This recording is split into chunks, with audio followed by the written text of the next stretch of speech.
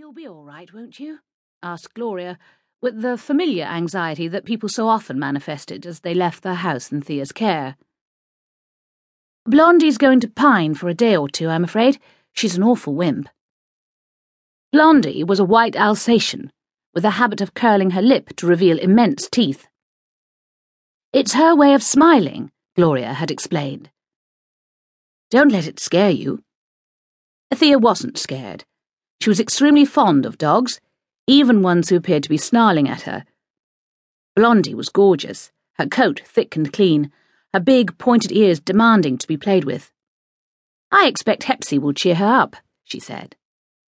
Hepsy was a cocker spaniel, thoroughly accustomed to sharing quarters with assorted creatures in a succession of houses. She had a checkered history behind her, in which she had run off with 2 absconding dogs, helped to find a missing snake, quailed at abuse from a parrot, and endured the contempt of a number of cats.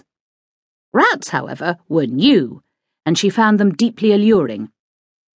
She stood to attention below their cage, wagging her long tail vigorously and emitting small yelps of excitement. Gloria had watched worriedly. Would she kill them, do you think? Thea paused. "Not once she gets used to them and realizes they're pets," she said bravely.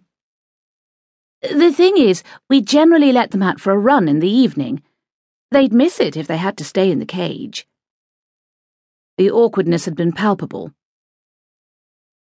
The shepherds, quite understandably, had jibbed at the presence of a strange dog for this very reason.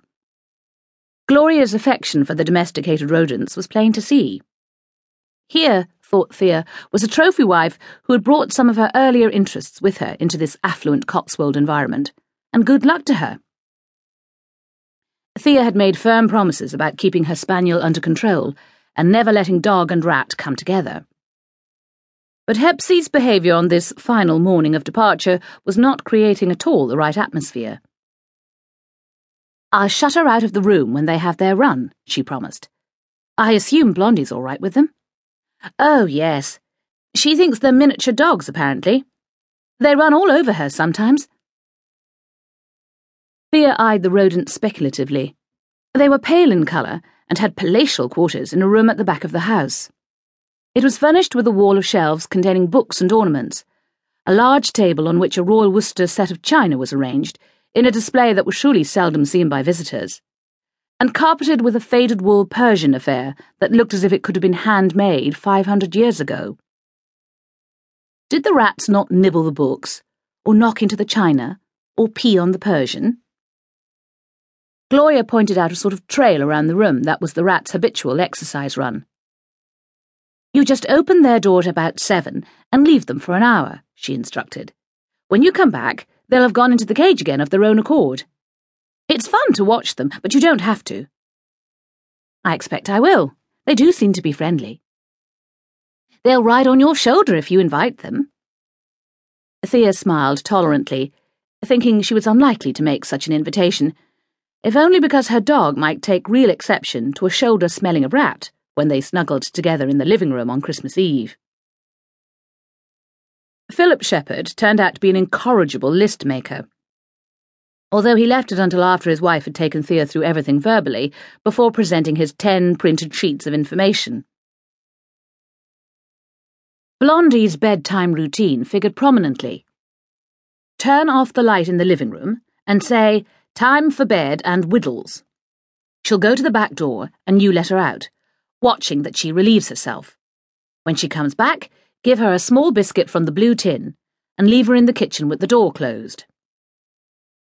The rats got half a page of their own, echoing much of what Gloria had already said.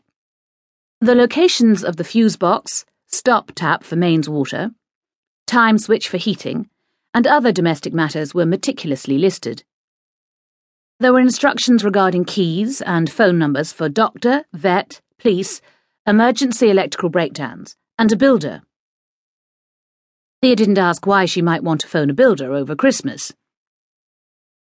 And unlike many of her employers, Philip gave a detailed itinerary of where they would be on any given date, and how best to get hold of them.